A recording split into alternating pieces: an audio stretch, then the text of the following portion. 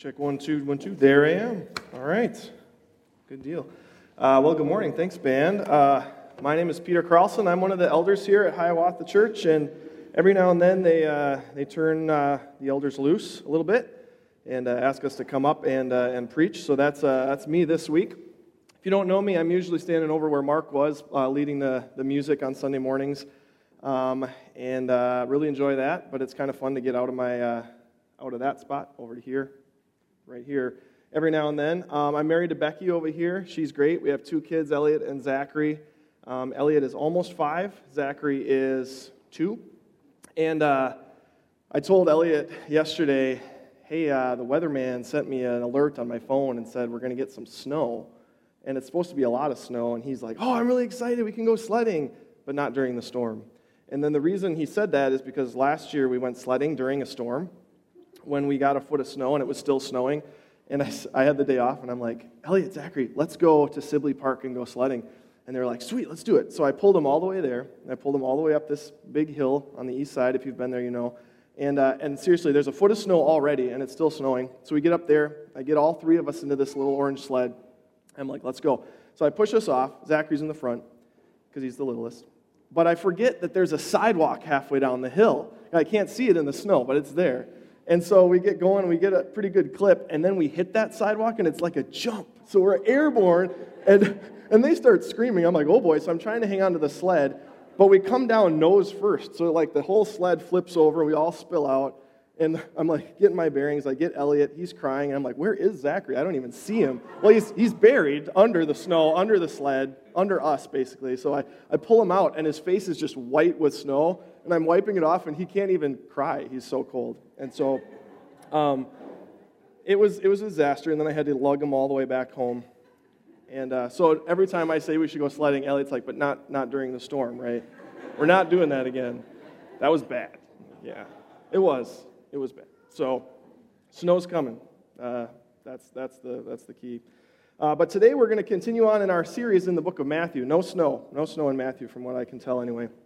We've been in the book of Matthew for a really long time. We're now in the second to the last chapter of the book, so we're getting there. And right now we're talking through what's called the Passion. So it's Jesus' march towards the cross, all the events that are taking place as he's making his way there. And really, during this time, Jesus is kind of this central character, this central figure in this solar system of other characters that are all just orbiting around what he's doing as he's making his way to the cross. Reacting to him, talking to him, all these different things are happening to these people around Jesus, and Jesus is just resolute, as we've said, he's like a steamroller, he's just resolute marching to the cross, and all these other people around him are just kind of reacting to what's happening. And in their reactions, we can learn a lot about those people, we can learn a lot about Jesus and what he's doing and who he is, but we can also learn a lot about ourselves. Through their interactions. And that's what's going to happen today through a couple characters that we're going to talk about. So today, the name of our sermon is Jesus on Trial, Part 2. Who is Barabbas? Barabbas is a guy that we're going to talk about here in just a second who shows up during the course of these events. And Spencer preached Jesus on Trial, Part 1 a couple weeks ago, which was Jesus before a high priest, a Jewish high priest named Caiaphas. And that was sort of a part of his trial, if you want to call it that took place. And now we've shifted to a different setting for part 2 of this trial. So, and in between, we talked about Judas and what happened with Judas. Chris preached that last week. So now we're moving along in these courtroom proceedings is really what's going on in this passage. So just to set us up a little bit, I'm going to go back from our passage to verse 1 of chapter 27 to sort of set the scene. So Matthew 27, 1 and 2 says, when morning came, all the chief priests and the elders of the people took counsel against Jesus to put him to death. And they bound him and led him away and delivered him over to Pilate, the governor. So when morning came, this is early morning on Good Friday. So Jesus was, arrested in the garden late evening or night, Thursday night. He was brought to the high priest Caiaphas, and he's been up all night with these proceedings. Caiaphas and the high priest and the elders are calling these witnesses to bear false testimony against Jesus, trying to get him convicted of something, and they finally get someone to say that Jesus made a claim that sounds like he's saying he's God, which is blasphemy. It's against their religious law, so they condemn him, and so now it's the morning, early morning. The elders and the chief priests have huddled up, and they said, okay, we have the conviction of blasphemy. What we want is to put him to death. But the Jews, Israel, is occupied right now by Rome. And Israel is not allowed to do certain things like execute people. The Romans are. So when they huddle up and say, we need to get him executed, that means they have to take him to a Roman court, and that means the governor of the area, which is Pontius Pilate. So now we're getting into our section, starting in verse 11. I'm just going to read all of it here to get us started. Starting in verse 11. Now Jesus stood before the governor, and the governor asked him, "Are you the king of the Jews?" Jesus said, "You have said so." But when he was accused by the chief priests and elders, he gave no answer. Then Pilate said to him, "Do you not hear how many things they testify against you?" But he gave no answer, not even to a single charge, so that the governor was greatly amazed. Now, at the feast, the governor was accustomed to release for the crowd any one prisoner whom they wanted. And they had then a notorious prisoner called Barabbas. So when they had gathered, Pilate said to them, "Whom do you want me to release for you, Barabbas or Jesus, who is called Christ?" For he knew that it was out of envy that they had delivered him up. Besides, while he was sitting on the judgment seat, his wife sent word to him, "Have nothing to do with that righteous man, for I have suffered much because of him today in a dream." Now the chief priests and the elders persuaded the crowd to ask for Barabbas and destroy Jesus. The governor again said to them, "Which of the two do you want me to release for you?" And they said, "Barabbas." And Pilate said to them, "Then what shall I do with Jesus who is called Christ?" And they all said, "Let him be crucified." And he said, "Why? What evil has he done?" But they shouted all the more, "Let him be crucified." So when Pilate saw that he was gaining nothing, but rather that a riot was beginning, he took water and washed his hands before the crowd, saying, "I am innocent of this man's blood. See to it yourselves." And all the people answered, "His blood be on us and on our children." Then he released for them Barabbas, and having scourged Jesus, delivered him to be crucified. Let's pray. God, please speak to us through this passage today. Help us to understand these characters, these people that Jesus interacted with in his final hours. Help us to understand how to see ourselves in these people and what things you're teaching us through these events. Help us to fix our eyes on Jesus through all of this, to see him as our hero, and to worship him because of what we learned here today. In your name, amen. All right, so we've got this trial going on with Pilate, Pontius Pilate. And Matthew keeps it really tight and lean in his narrative of what happened here with Pilate. Some of the other Gospels flesh it out a little bit more. Mark 15 is another place you can find the events that happened. Pretty similar to Matthew, keeps it pretty tight. In Luke 23, Luke points out that in the midst of this interaction with Pilate, Jesus is actually taken out of Pilate's courtroom and brought to a guy named Herod Antipas, another governor of the area, and has some interaction with Herod. So that's something we're going to talk about in a second. And then John 18 and 19 fleshes that out a little more between Jesus and Pilate. John points out that actually Jesus is pulled off of the stage a couple times, and kind of in the back room, Pilate and Jesus have these conversations where Pilate's, poking and prodding and trying to understand who are you? What exactly is happening right now? I don't quite get it, and I've never had a person like this brought to me for trial before. So what I'm trying to say is Matthew leaves a few things out that we'll talk about a little bit here. But what you should grasp from all this, like I said, Jesus has been up all night, and really he's been kind of dragged all over the city. If you want a convoluted timeline of what's happened to Jesus, first he's arrested in the garden, like I said, late Thursday.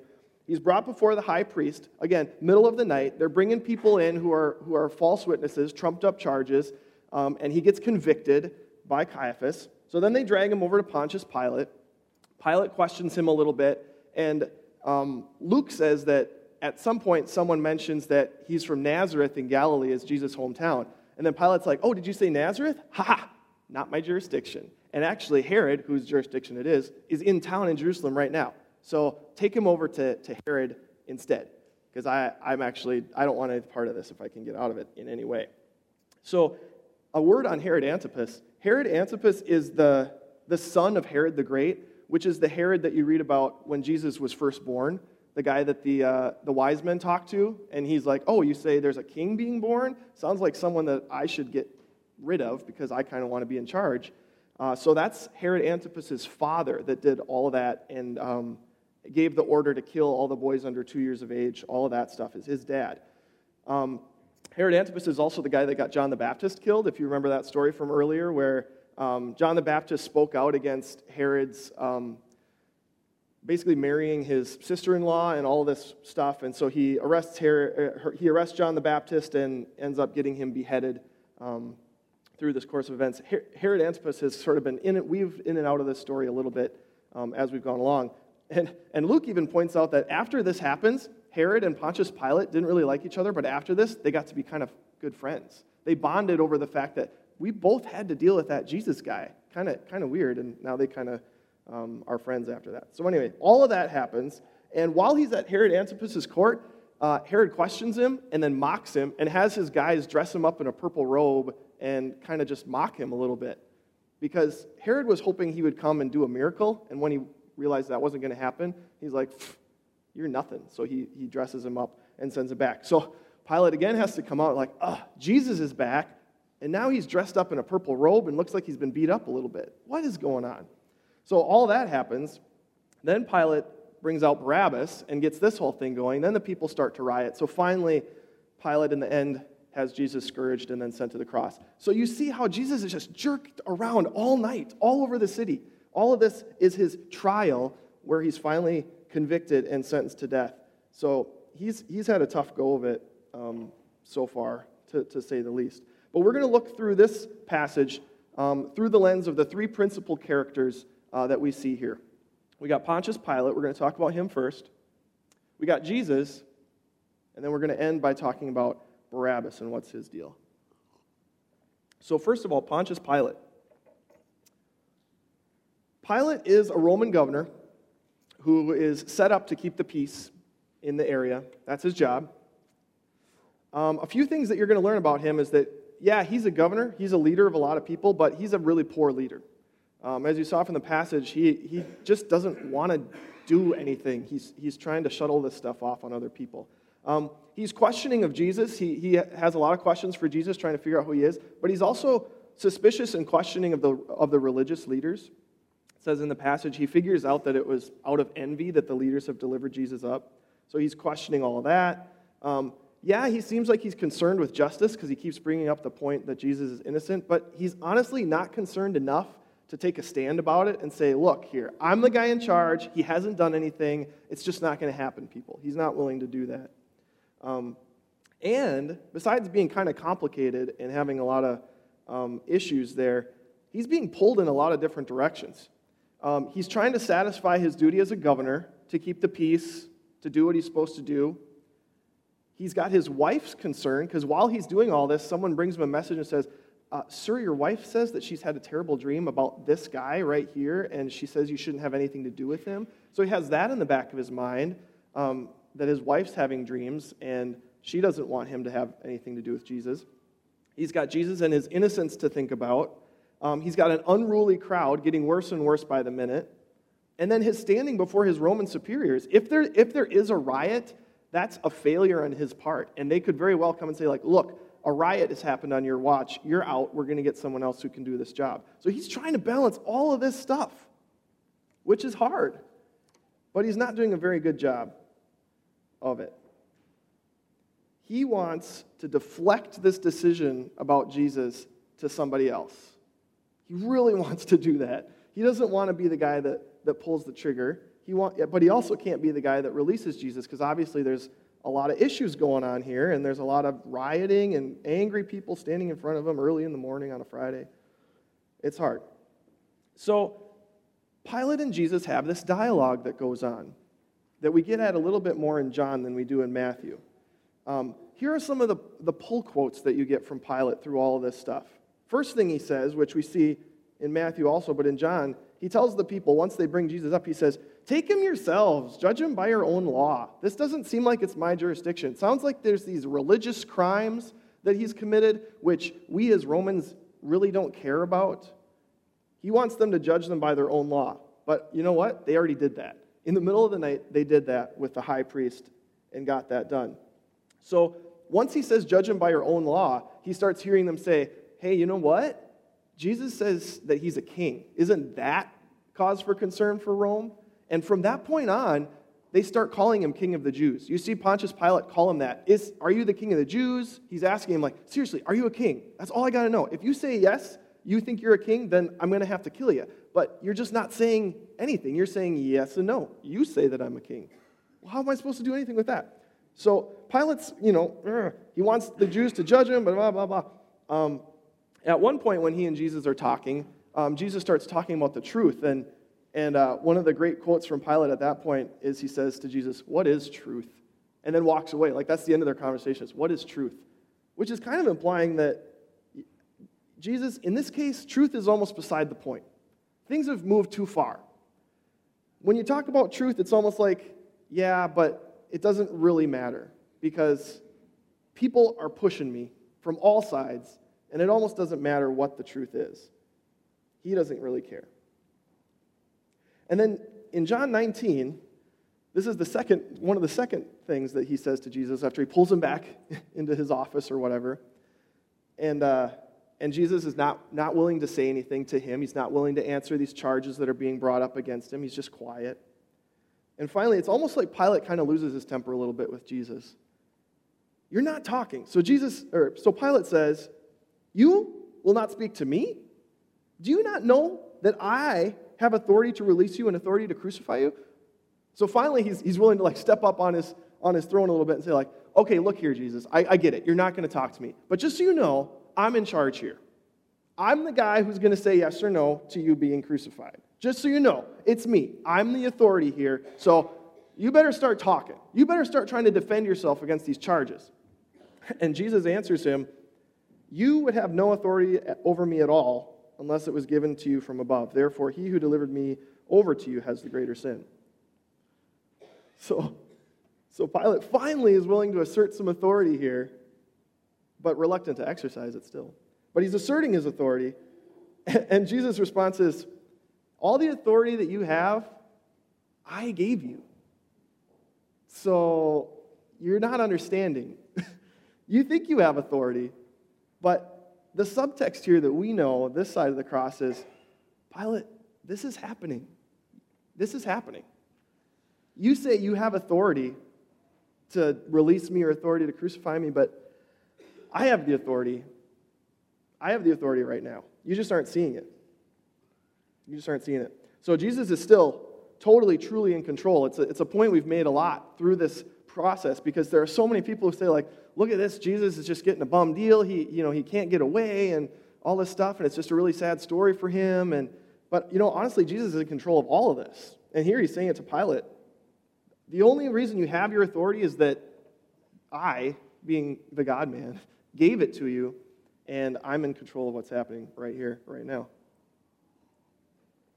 Now, the lasting image that we always have when we think of Pontius Pilate is what he does right there at the end, which is what? He washes his hands, right? Finally, he brings Jesus out. The crowd is calling for Barabbas, and Pilate finally is like, I give up. I'm sick of all of this. And he brings out some water, and in front of the crowd, he washes his hands, and he says, I am innocent of this man's blood. This is on you, people. You go and do whatever it is you want to do with him, but just so you know, I am innocent of it. And then he says, take Jesus and have him crucified. So that's the image that we always have, right, of Pilate, is this guy up there saying, it's on you. It's on you guys. And I'm innocent here, right?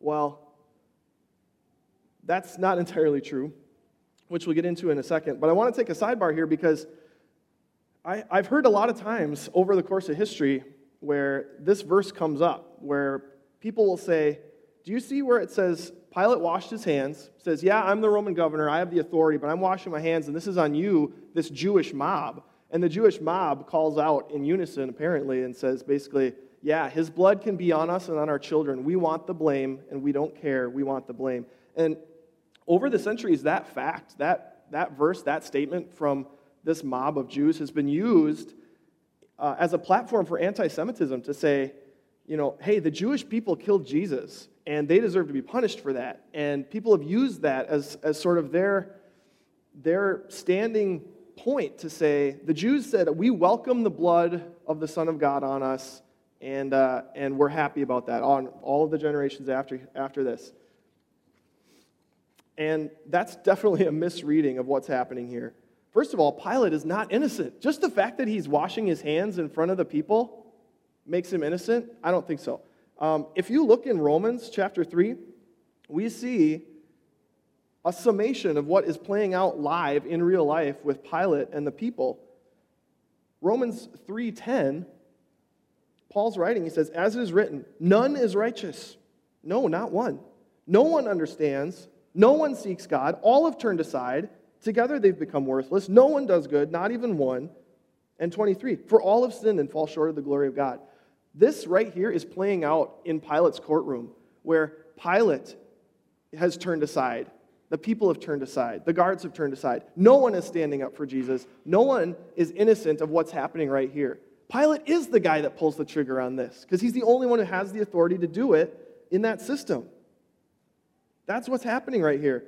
So you can't go back and say Pilate is innocent. You can't go back and say only the Jews should be culpable for this travesty. It doesn't work like that. Biblically, it just does not work like that.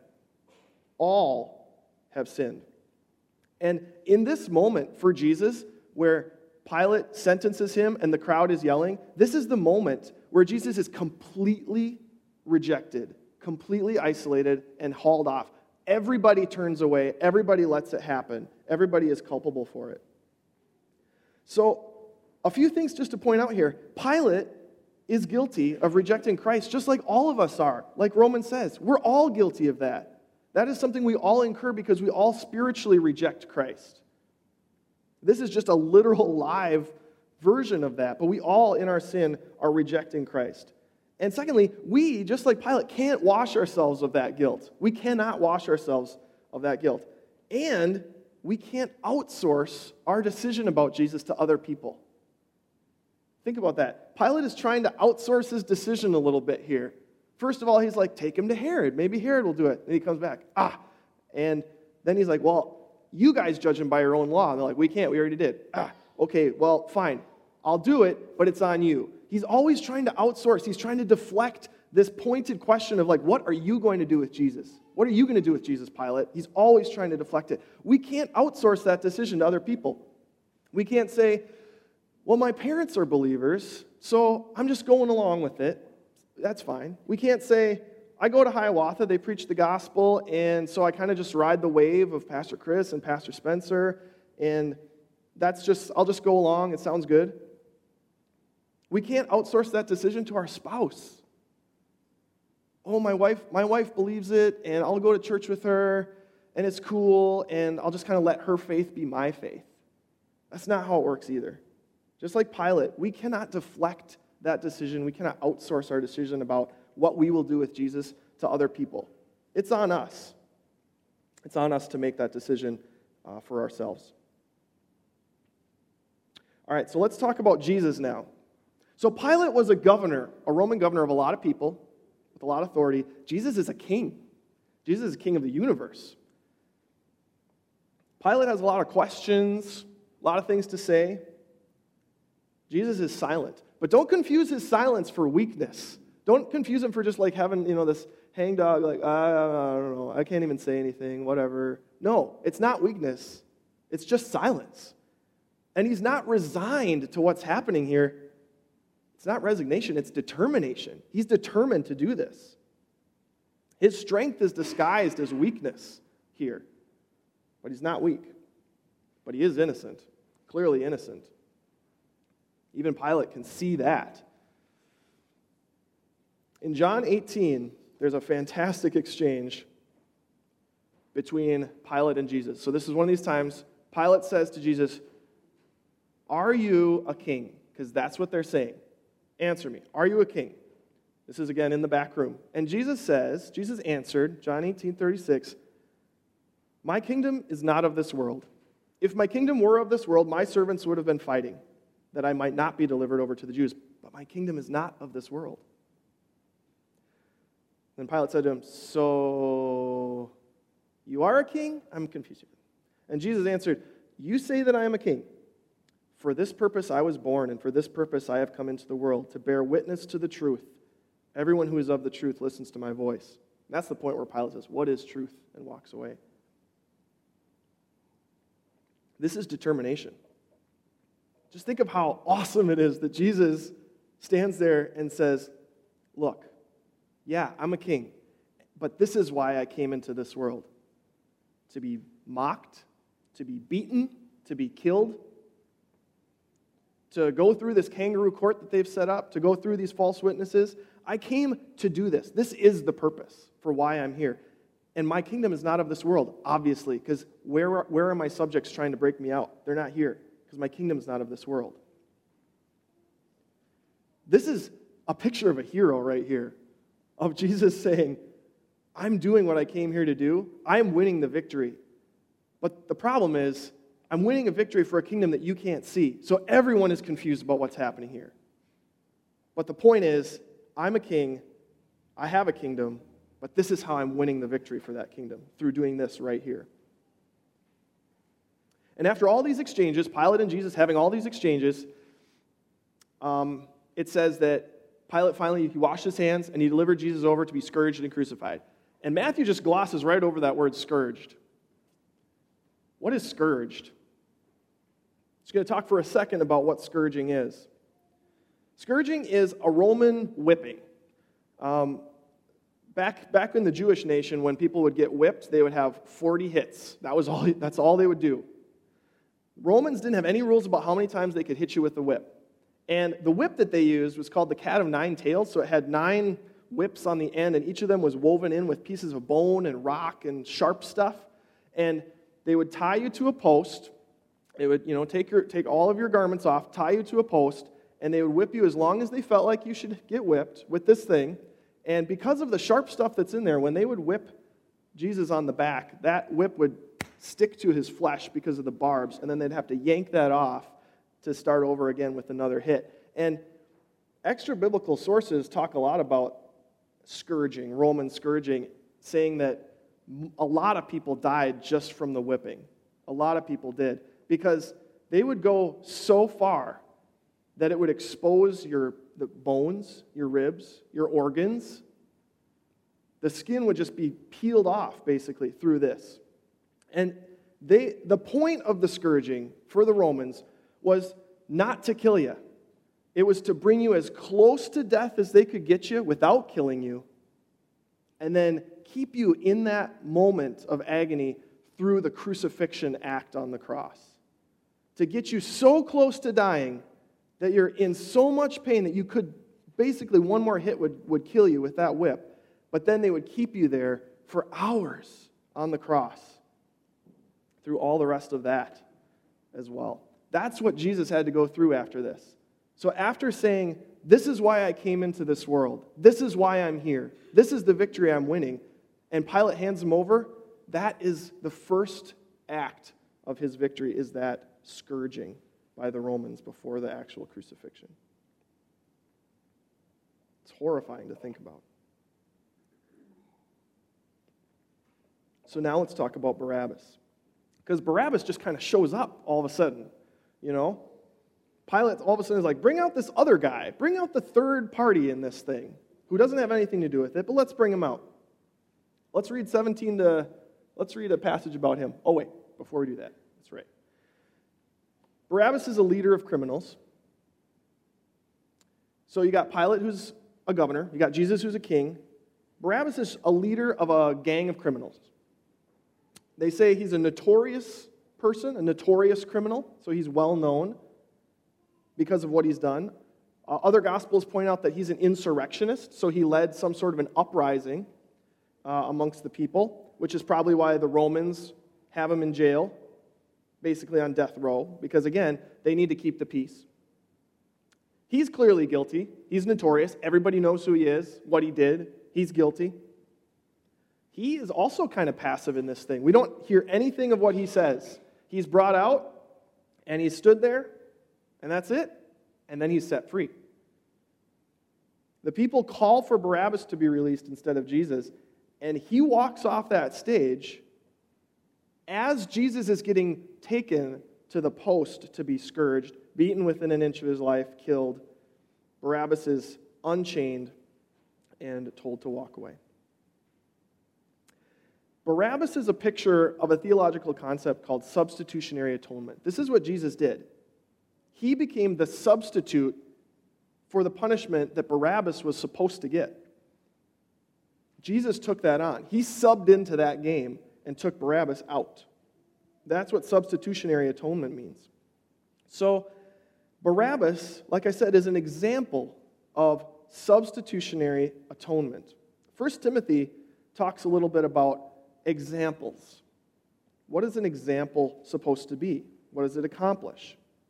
1 Timothy 1 says, "This saying is trustworthy and deserving of full acceptance, that Christ Jesus came into the world to save sinners, of whom I am the foremost. But I received mercy for this reason, that in me, as the foremost of sinners, Christ Jesus might display his perfect patience as an example to those who were to believe in him for eternal life."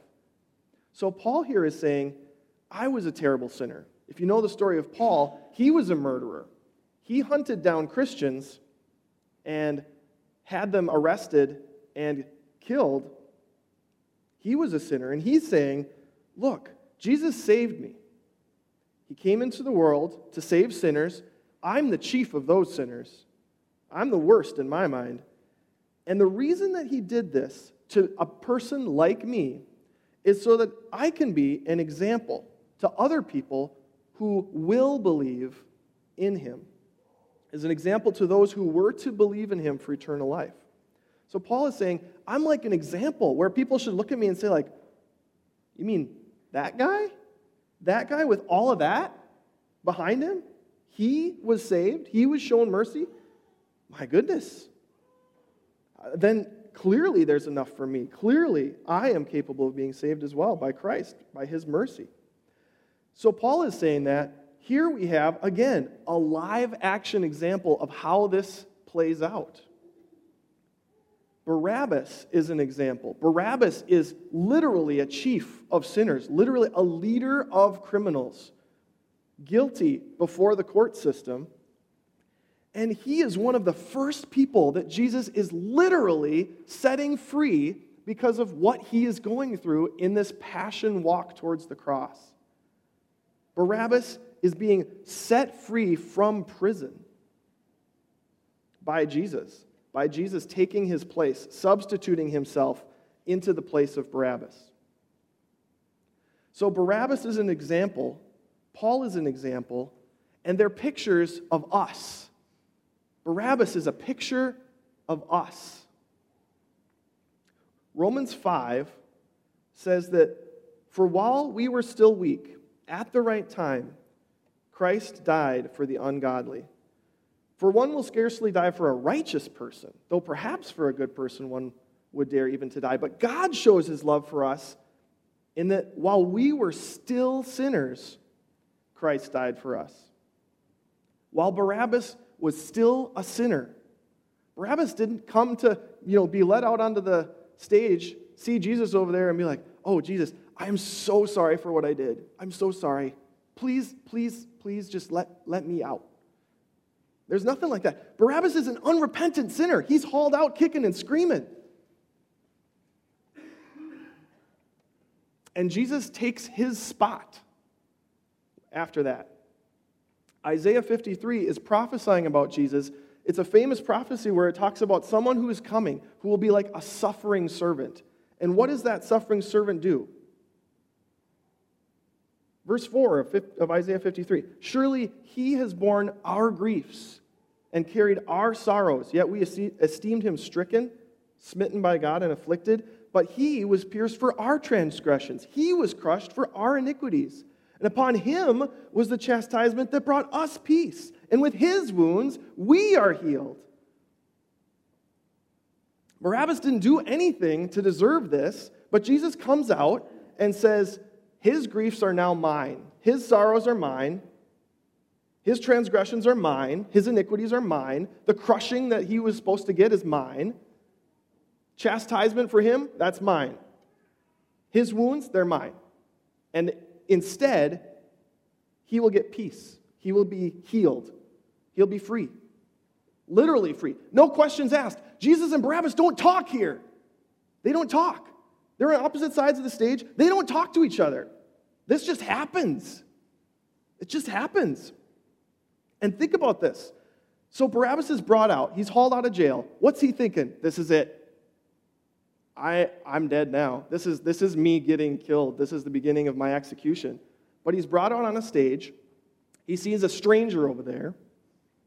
And all of a sudden he realizes, wait a second, it's Passover. This is when the Romans say, you can pick anyone from death row and we'll let them out just as a feast thing for you Jews. We'll do that. And Barabbas realizes, wait a second, are they seriously considering picking me to be released for the prisoner for Passover? Yeah, they are. And then he realizes they're being given a choice. Barabbas or this stranger who Pilate keeps saying is innocent. So Barabbas has to think, oh, they stacked the deck against me. Tricky. They brought out an innocent guy and said, do you want the innocent guy or do you want the guilty guy? And they're all going to say the innocent guy. And they all say Barabbas. They all yell his name. They chant his name. Barabbas, Barabbas, Barabbas, Barabbas, Barabbas. Give us Barabbas. And Jesus standing over here silent, under his breath, what's he saying? Barabbas. Yeah, release Barabbas. I want Barabbas released. I want to release Barabbas. All the crowd is calling for Barabbas, and Jesus is calling for Barabbas. Jesus is saying, I want this. I want Barabbas to go. That's what Jesus is doing. They already had 3 crosses built. They had the 2 thieves that Jesus is crucified on either side. They had the crosses ready to go that day, that Friday. Who was supposed to hang on that other cross? Probably Barabbas. They nailed a sign on top of the cross that said the King of the Jews, but that cross was blank before because it's very, very likely that was for Barabbas, that those guys were his cronies. Barabbas was supposed to be in that middle cross. Jesus literally took that cross and sent Barabbas out. Leave the courtroom free. It's over for you. God loved Barabbas. Jesus loved Barabbas. He set him free. We don't know what Barabbas' response to this was. Did he just go skip off with his thug friends and leave? We don't know. We don't know what his response was. What we know is that Jesus took the punishment for Barabbas because he wanted Barabbas to go. Jesus, maybe not verbally, but in his heart, Jesus said the name Barabbas. Send Barabbas free. We are a picture of Barabbas. We are like Barabbas. And God speaks our name and says, release Peter because I want Jesus in his spot. That's what he does because he loves us.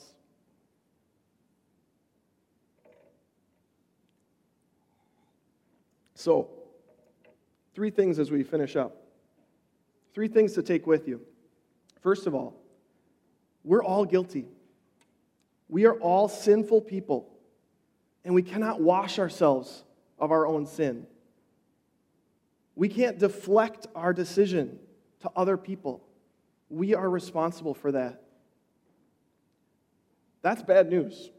But the good news is that while we were still unrepentant sinners, Jesus called for our release. Jesus yelled our name, release them from sin.